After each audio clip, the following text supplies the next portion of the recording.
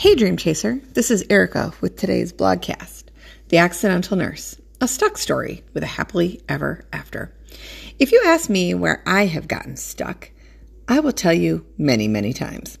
That's the interesting thing about living your best life and getting out of your comfort zone. You will find yourself hitting plateaus, feeling overwhelmed, losing your mojo or motivation, all signs that you are stuck. Let me take you back, way back, to a pivotal time I was stuck, a time I didn't even realize I was stuck.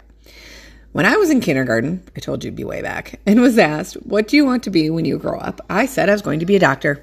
This came out of absolutely nowhere other than the fact I really liked my doctor, his white coat, and his stethoscope. And these are really awesome bases for your life's work. The interesting thing is that this really got ingrained into my brain. It really became my automatic answer for many years and actually became a part of the future identity I had created for myself. Fast forward to college. I was on the pre-medicine track with a major in microbiology and immunology. I was working as the tutoring program coordinator for the undergraduate physiology course.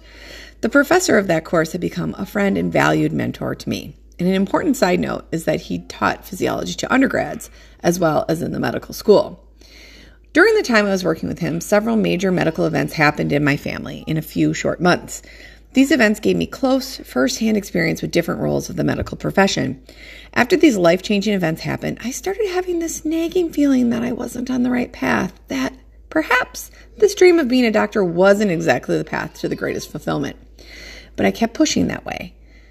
I was caught in this dilemma of it not feeling right, but afraid I would disappoint everyone. I had been saying forever that I was going to be a doctor.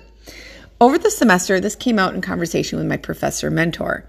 I will forever be grateful for what he said to me. He asked permission to weigh in on my internal struggle. He started by joking about how being a doctor isn't as grand as I was making it out to be. They are just people. He said he had no doubt I could and would be a great doctor if I wanted to be one. Then, and here's the clincher that gave me the jolt I needed to snap me out of my stuckness, he said I was destined to do great things. He said not to chase after a title and look for something that would give me purpose and fulfillment, that it didn't matter what anyone else thought about what I decided to do with my life. The only person who gets to weigh in on this and whose opinion matters is my own. He also reminded me that pre-medicine was an intention and I could pick any major I wanted. Therefore, I should pick something I would enjoy doing if I changed my mind about medical school. Finally, above all, I should trust my instincts. If it doesn't feel right, it isn't.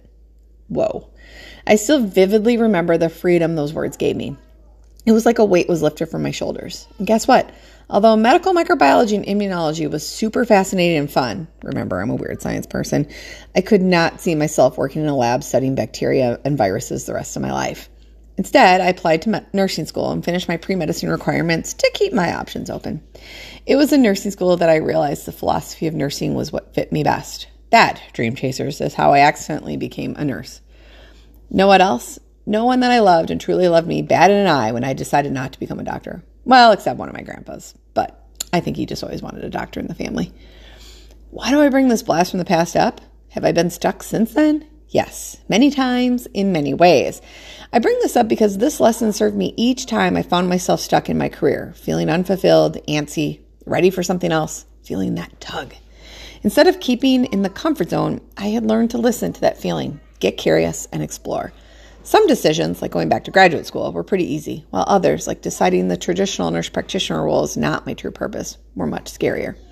Each time, though, I recognized I was stuck by the unsettled feeling, followed my instincts to be curious, and remembered I am the only opinion that matters about what I do with this one beautiful life. Spoiler alert, Dream Chaser, you will find yourself getting stuck on your best life journey. Instead of resisting, welcome the stuckness.